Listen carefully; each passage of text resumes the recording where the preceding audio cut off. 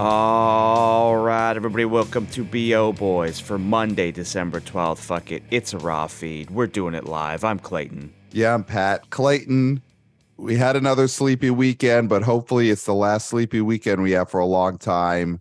So why don't you give us a plow for the final sleepy weekend of Friday, December 11th? What was this weekend?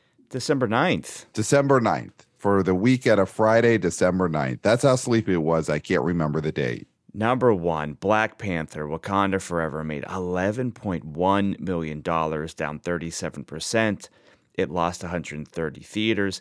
It is at $409.8 million in its fifth frame.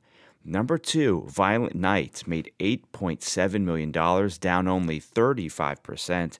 It added 41 theaters. It's at $26.6 million in its second frame. Number 3, Strange World, made $3.6 million, down 29%. It lost 614 theaters. It's at $30.4 million in its third weekend. Number 4, The Menu, made $2.7 million, down 22%. Lost 100 theaters. It's at $29 million in its fourth frame. And number 5, Devotion, made $2 million, down 27%. It added 53 theaters. It's at $16.9 million in its third frame. And that is your top 5. All right, Clayton. So here to me is one of the big stories that I don't think we've even given enough attention to, and that's Black Panther Wakanda Forever. Now, this movie, number 1 for 5 weekends in a row, made 11.1 million, which means it continued the streak. The streak didn't die. We had a movie that made double-digit millions this week, which was in danger, but Black Panther Wakanda Forever comfortably made that 11 million. And here's what I'll say about this movie. This movie carried the box office for over a month. Mm-hmm. The studios have not been releasing anything major. The schedule since August has been a disgrace. And I think we should just cut the shit right now. It has been a total disgrace what the studios have done basically since Bullet Train. Barely releasing big movies, barely giving the theaters enough product to survive, enough big product to survive. And for the last 5 weeks, Black Panther 2, Wakanda Forever has carried theatrical, saved theatrical, been the bridge all the way to Avatar 2, The Way of Water. And it did it again this weekend. This movie has made $409 million domestic in its 5 weeks. It's pacing ahead of Doctor Strange. It is a movie that I feel in some ways we've slept on just how big it's been, but how important it has been. You know, the first Black Panther, when that came out years ago, it did an insane number. It was a phenomenon, but it didn't have to carry the box office at that time because studios were releasing movies at a normal clip. That's not the case now. Black Panther 2, Wakanda Forever carried theatrical for 5 weeks. It hands theatrical over to James Cameron and Avatar Way of Water. And I think we need to salute. And you know what? I'm calling it on the fly right here. We need to clap for Wakanda Forever. It's too early for me to clap. You can clap. I'm going to clap for it because I clap for it at the point where it hands over the box office to Avatar 2. So, okay, solo clap. I'm clapping for this movie right now. I will clap for it, but it's 7:30 in the morning. I don't want to wake someone up. I'm clapping for it. I'll wake my wife up right now, and if she tells me, why are you clapping? Why'd you wake me up so early? I'm going to say it's because Wakanda Forever carried the box office for 5 straight goddamn weeks. Wow. Good luck with that. There we go. Wake up. Wake up. Wake up. What do you have to say to any of that, Clayton? I mean, I agree. I mean, I think we've talked about how Black Panther is not getting its accolades because it's not the phenomenon that the first one was, and nothing would be, right? But this is becoming the most successful Marvel movie in a long time, not counting the Sony Spider-Man and the 3 Spider-Men in it. So, yeah, I agree. I mean, I think this is it's funny to say that this is like a sneaky hit, but people haven't been talking about it. Right. It's a $409 million and counting sneaky under the radar hit, Yeah. but you're right. That is what this is, because we got sort of spoiled by the success of that original Black Panther. And I think Wakanda Forever has done more than it ever needed to do. Mm-hmm. But it did. It carried theatrical on its shoulders, because Black Adam was, as I've been saying for a long time, has been a failure, and Wakanda Forever had to shoulder more responsibility than it ever thought it was going to need to do. Yeah. Now, speaking of Black Panther, Wakanda Forever, we got an email, the email we were talking about last episode, which if you listened to our last episode, which you did because it's blowing up Huge. We teased an email from a Wannabe person, and that person is Chanel, who writes, "Hey guys, I'm a Black woman from Toronto, and I've recently discovered your podcast and have been enjoying your episodes. I just listened to the episode you released on Wakanda Forever's $181 million weekend. I think you both had some fair arguments as you dissected the film's performance, an accolade I cannot give to many other white critics/analysts in the industry after hearing their wild takes. I do, however, think you are far too generous in excusing the white audience's diminished interest in the film. Quote, perhaps white Marvel nerds tied themselves in the basement so as to not disturb Black audiences grieving. How benevolent. Laughing, crying face. This second installment in the franchise, void of the intrigue and curiosity attached to the first, didn't attract as many white moviegoers because it didn't center them or stories they could directly relate to, and that's okay. I also appreciate that you reviewed demographic statistics from that weekend. However, I'm curious, how often do you pull up these statistics for other movies? In your most recent discussion about Glass Onion or The Menu and other films underperforming, why not also discuss how many of these films appeal primarily to a white audience and didn't pull in other demos? It goes both ways. Anyway, just some gentle criticism and conversation starters. I'm enjoying the podcast regardless. Thanks. Well, thank you. Thank you. And I think Pat would take umbrage with The Menu underperforming, number one. The Menu is doing great. It just passed the box office total of Ready or Not and of Midsommar. So, yeah, The Menu is not underperforming. It's doing great. But I will say, we did mention when She Said came out and bombed, that was a predominantly white female movie, and nobody else came out for that. And that is why it bombed. So we do mention them.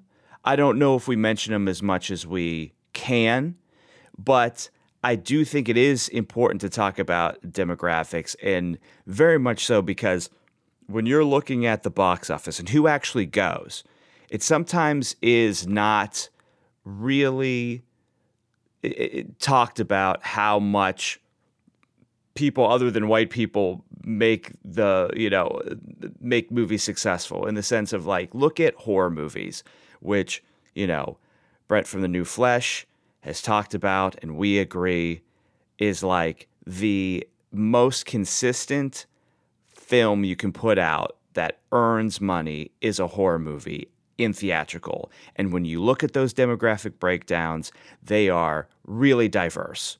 And everyone goes to horror. Everyone wants to be scared for their life. And so if you're going to have a hit, you need to have that sort of diversity. Anytime you over-index in a specific area, you're just not going to have a hit. It's just not possible. And so demographics are really important. And yes, we were being, I think, a little bit too nice to the white Marvel nerds. And believe us, we will never be that nice again. No, that's the nicest we'll ever be to white Marvel nerds that day. Mark it on your calendar. The opening weekend episode of Black Panther Wakanda Forever. That is the most credit we give white Marvel nerds. It ends there. But keep listening, and thank you for the conversation starter and the criticism. We love it. Yes. No, she is totally right. We need to give those demographic stats, whatever they are available for big movies. So right here, we promise a little tease on our episode next week where we go over the opening weekend of Avatar: The Way of Water.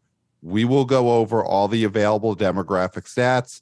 We will let you know white people, black people, other, whoever the statistics that go, and blue people.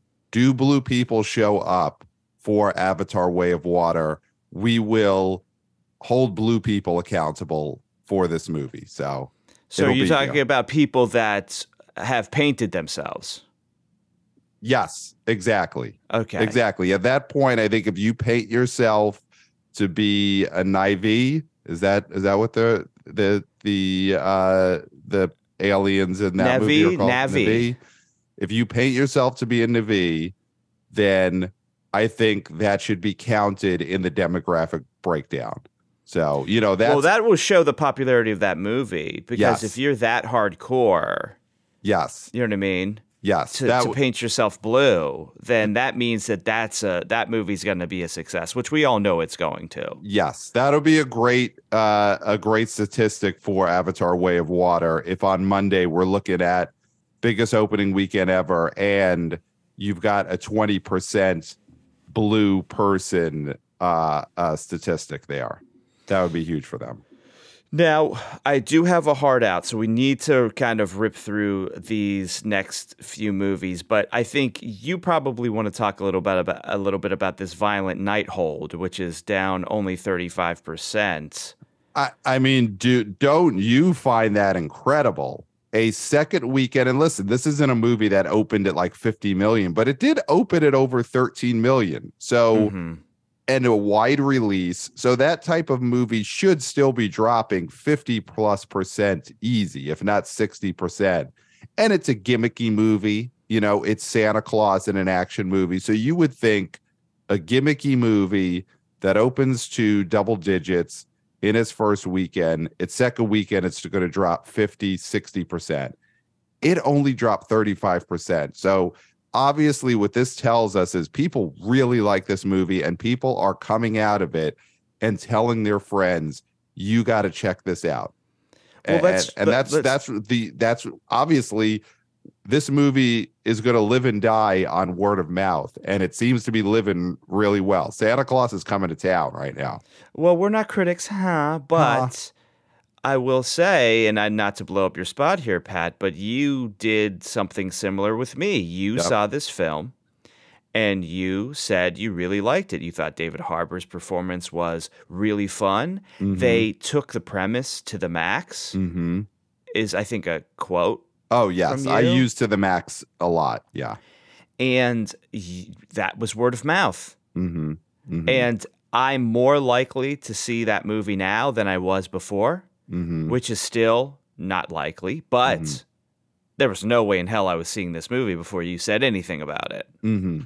Yeah, and I had gotten good word of mouth from a fellow friend of the podcast, past and future guest, Erin Rose Chan, had been on this podcast, and she saw this movie, and opening night, because she sees things opening night, she's just a machine, and she said this was really good, and that was part of playing it to my decision to see it in its second weekend.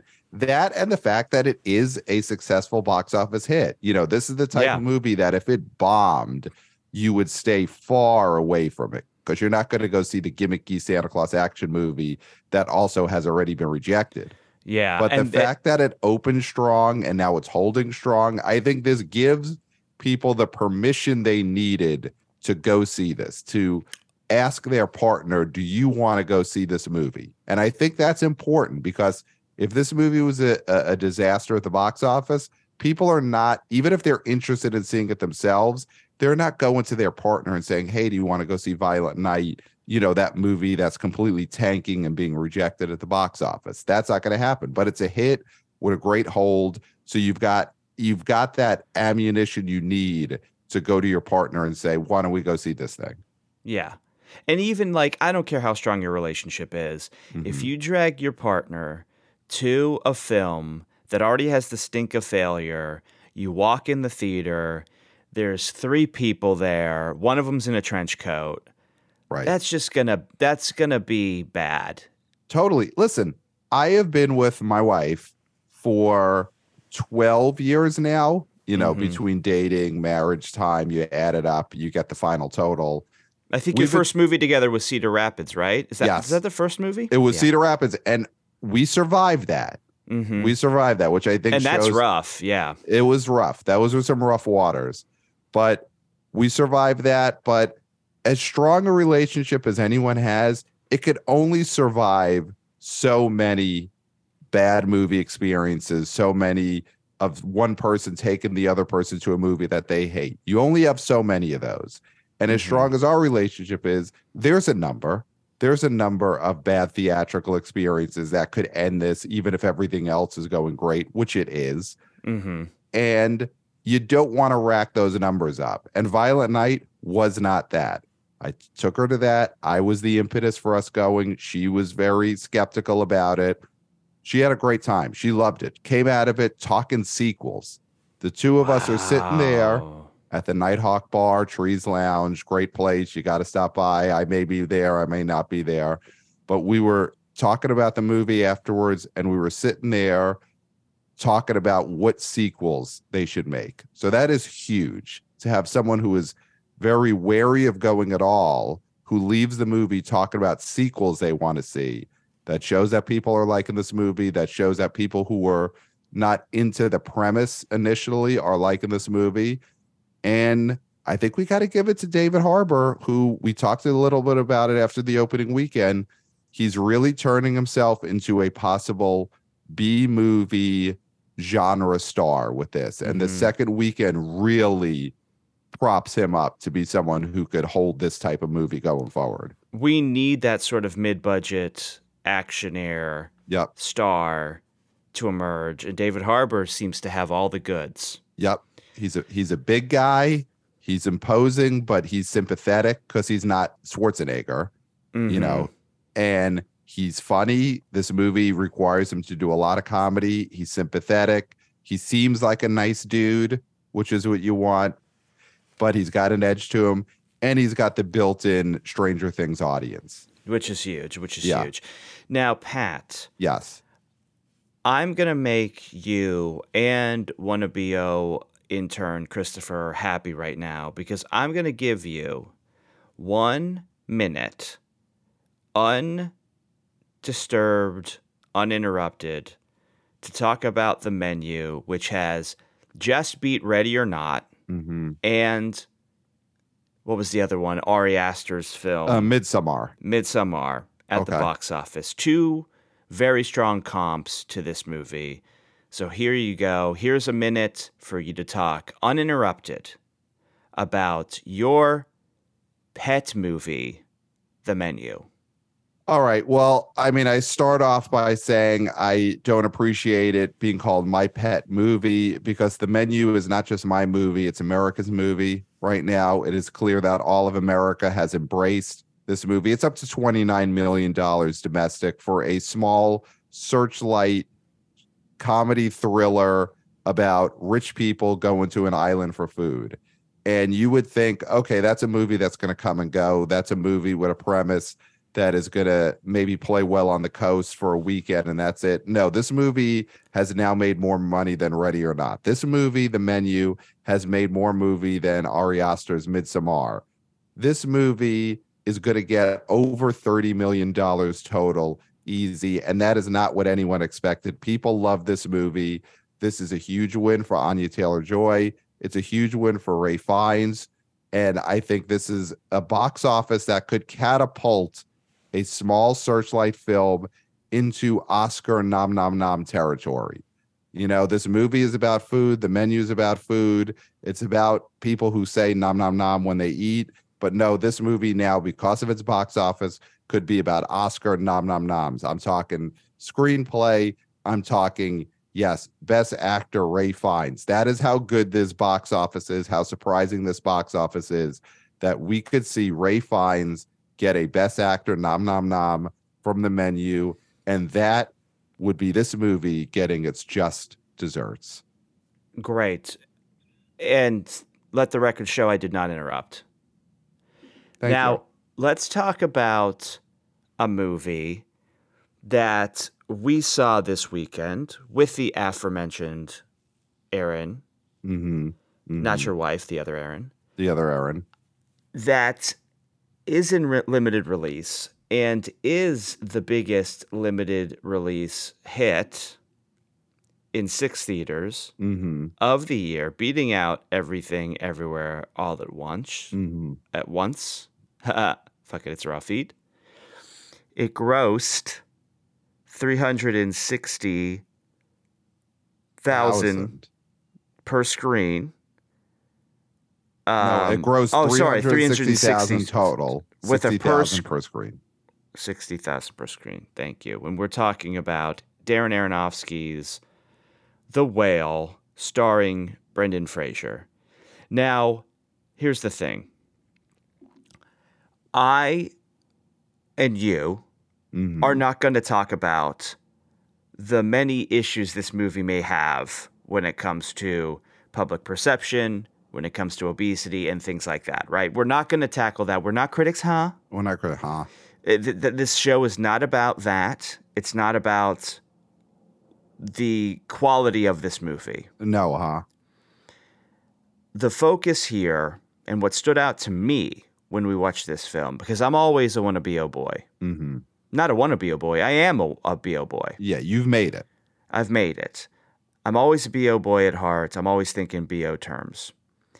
And we watched this movie, and the takeaway that I had for the success of this movie and whether or not it should go wide, because we got slips of paper because we're coastal elites and we went and saw this movie on Saturday night, opening weekend, in one of the 9 theaters it was playing at. And we were given a survey to take for the filmmakers to peruse in order to figure out how they're going to make this movie go wide, or if they're going to make this movie go wide, right? So we had some say in this. And one of the things I would say, and I did say on this survey, is that this movie is anti-concessions. And that is really not good, right?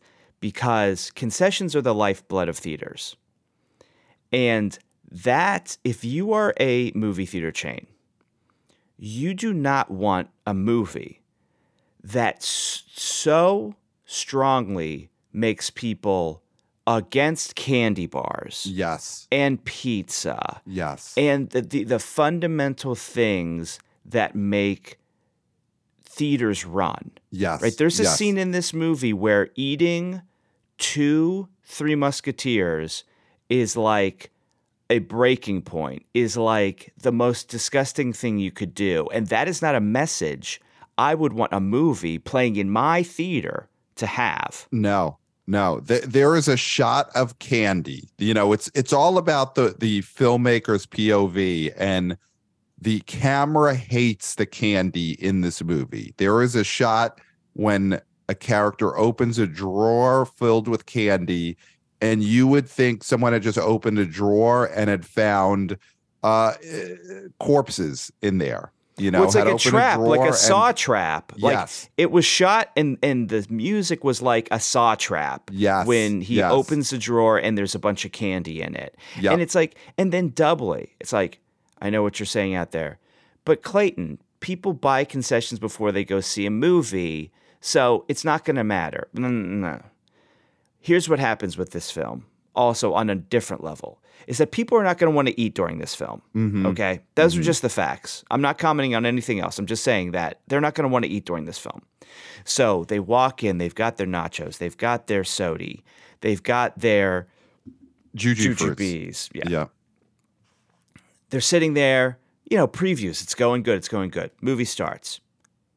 They're like, I'm going to return this. I need to return this food. Right. So you're going to get a lot of food returns, which you can't resell. You just can't. You can't resell a open box of Juji Fruits. There's no street value on those. And then the word of mouth is going to be, if anybody recommends this movie, which that's up in the air, don't buy any concessions. Right. Because you won't eat them. Right. That is death for a theater. Right. Right. So if I'm a theatrical chain, I'm saying, hey, I don't want this movie in my theater because concessions are what keeps this place going and the lights on, and we already have enough problems in theatrical at the moment. Right. This movie is just a damning portrayal of candy and of food in general. And if you were a theater owner who's sitting in the back of the room watching this movie, maybe for the first time in your own theater, and you're watching people watch The Whale, and you're watching people look at this horrific portrayal of food and of snacks, and the way that the filmmaker clearly wants us to hate snacks. Again, the shot of the Three Musketeers and of a character eating Three Musketeers as if they were basically being put to death is something that must make theater owners just their eyes roll to the back of their heads, must make them angry, must make them scared, because it's going to make audiences hate concessions. And, The Whale doing big business or doing good business may be a double-edged sword, because the theater owners, they want that ticket money. But if The Whale gets bigger, and if The Whale travels further and further, and if The Whale goes wider, it could be a negative ad campaign for concessions. So if you're a theater owner, at this point, you might be rooting against The Whale's success, because at what cost does that Whale success come for your concessions? Absolutely. So we'll follow this story, because there's a lot of me that thinks that this initial burst and the fact that this movie is getting such good numbers in such small theaters is that it's a looky-loo situation. You're getting a lot of looky-loos, right? Yep. Everything Everywhere All at Once became a hit, and it started slow, and it started slower than I thought it was going to. And I knew it was going to break out, but I thought it was going to break out sooner than it did. But this movie is not a grower. It's a shower. Yep. And I think we're going to see that. And this movie is probably not even going to go wide, because I think A24 doesn't really know what to do with this movie. And it feels to me like it's going to be in a few hundred theaters and then PVOD. That's the inkling I got from the questions they were asking us on those surveys. Yeah. So we'll see, Pat. We'll see. We're going to be following The Whale like Captain Ahab. Yep. Tracking it. And hopefully The Whale does not lead us to go crazy and plummet to our deaths. But you never know. You never know what any of these movies. It's all a crapshoot. Based on the audience response from the screening we were at, I am not confident, like you say, that The Whale is going to go very wide. It did not seem to have that rapturous. Let's just say this was not the Venice Film Festival 48-minute standing ovation or whatever that was. That's not what happened when we saw The Whale this weekend. There were some disgruntled exiting theater goers, and not just because they didn't feel like eating their candy. Well, Pat, and we don't have any demo breakdowns for this movie, which I wish we did. But once we get those, we will definitely share those. Yes. Because that would be very interesting to me. Yes. Just who saw The Whale. We want to know. But maybe who was whale watching this weekend? Now, Pat, I have a heart out. So you've got a heart out. Gotta go. But what were you gonna say? Well, I was gonna say, everyone, the big news is you got to join us on our next episode, because the next time we're on air Next time you hear us, it's going to be the weekend preview for Avatar, The Way of Water. And Clayton, just a reminder, I don't know if you remember this, but we have a big special guest who's joining us on this preview episode. It's Danny from I Screen, You Scream, 4 movies, the number four. Huge returning guest. This is one of his most anticipated movies of the year. He is hyping this up. If you go to I Screen, You Scream, 4 movies, number 4, he's got a preview episode for Avatar that should be dropping any minute now. It should already be there. And he will be on our weekend preview episode. Finally, Clayton, we have a gigantic movie to look forward to. Yes. It's going to be one of, if not the biggest movie of the year. This is as big as it gets. And the next episode of the BO Boys will be previewing it. So email us at the boboyspodcast@gmail.com. Let us know your Avatar Way of Water predictions. We want to gauge the temperature from the wanna BO boys, wanna BO girls, wanna BO people on this huge, huge movie. So email us as soon as you can so we could get it in there for the weekend preview episode with Danny. It's going to be huge. The BO Boys podcast@gmail.com. And of course, hang out with us over on social media at the BO Boys pod. Right now we're on Twitter, exclusive clips, video clips, not just audiograms, but we got some video clips straight from the recording sessions. It's just getting bigger and bigger and better. Just like the whale, we keep going further and further and growing. And join us at the BO Boys pod on Twitter and other social media platforms to come. And depending on how well these clips do, I will upgrade my webcam so it doesn't look like I'm shooting myself on a Nokia flip phone. Yes. So the more support you give us, the more retweets and hearts and social media plaudits we get for these videos. Clayton will then be inspired to not look like he's making a kidnapping proof of life video. Mm-hmm. Well, Pat, I don't think there's anything left to say. No. Except until next time. We'll smell you at the box office. Nailed it. Nailed it.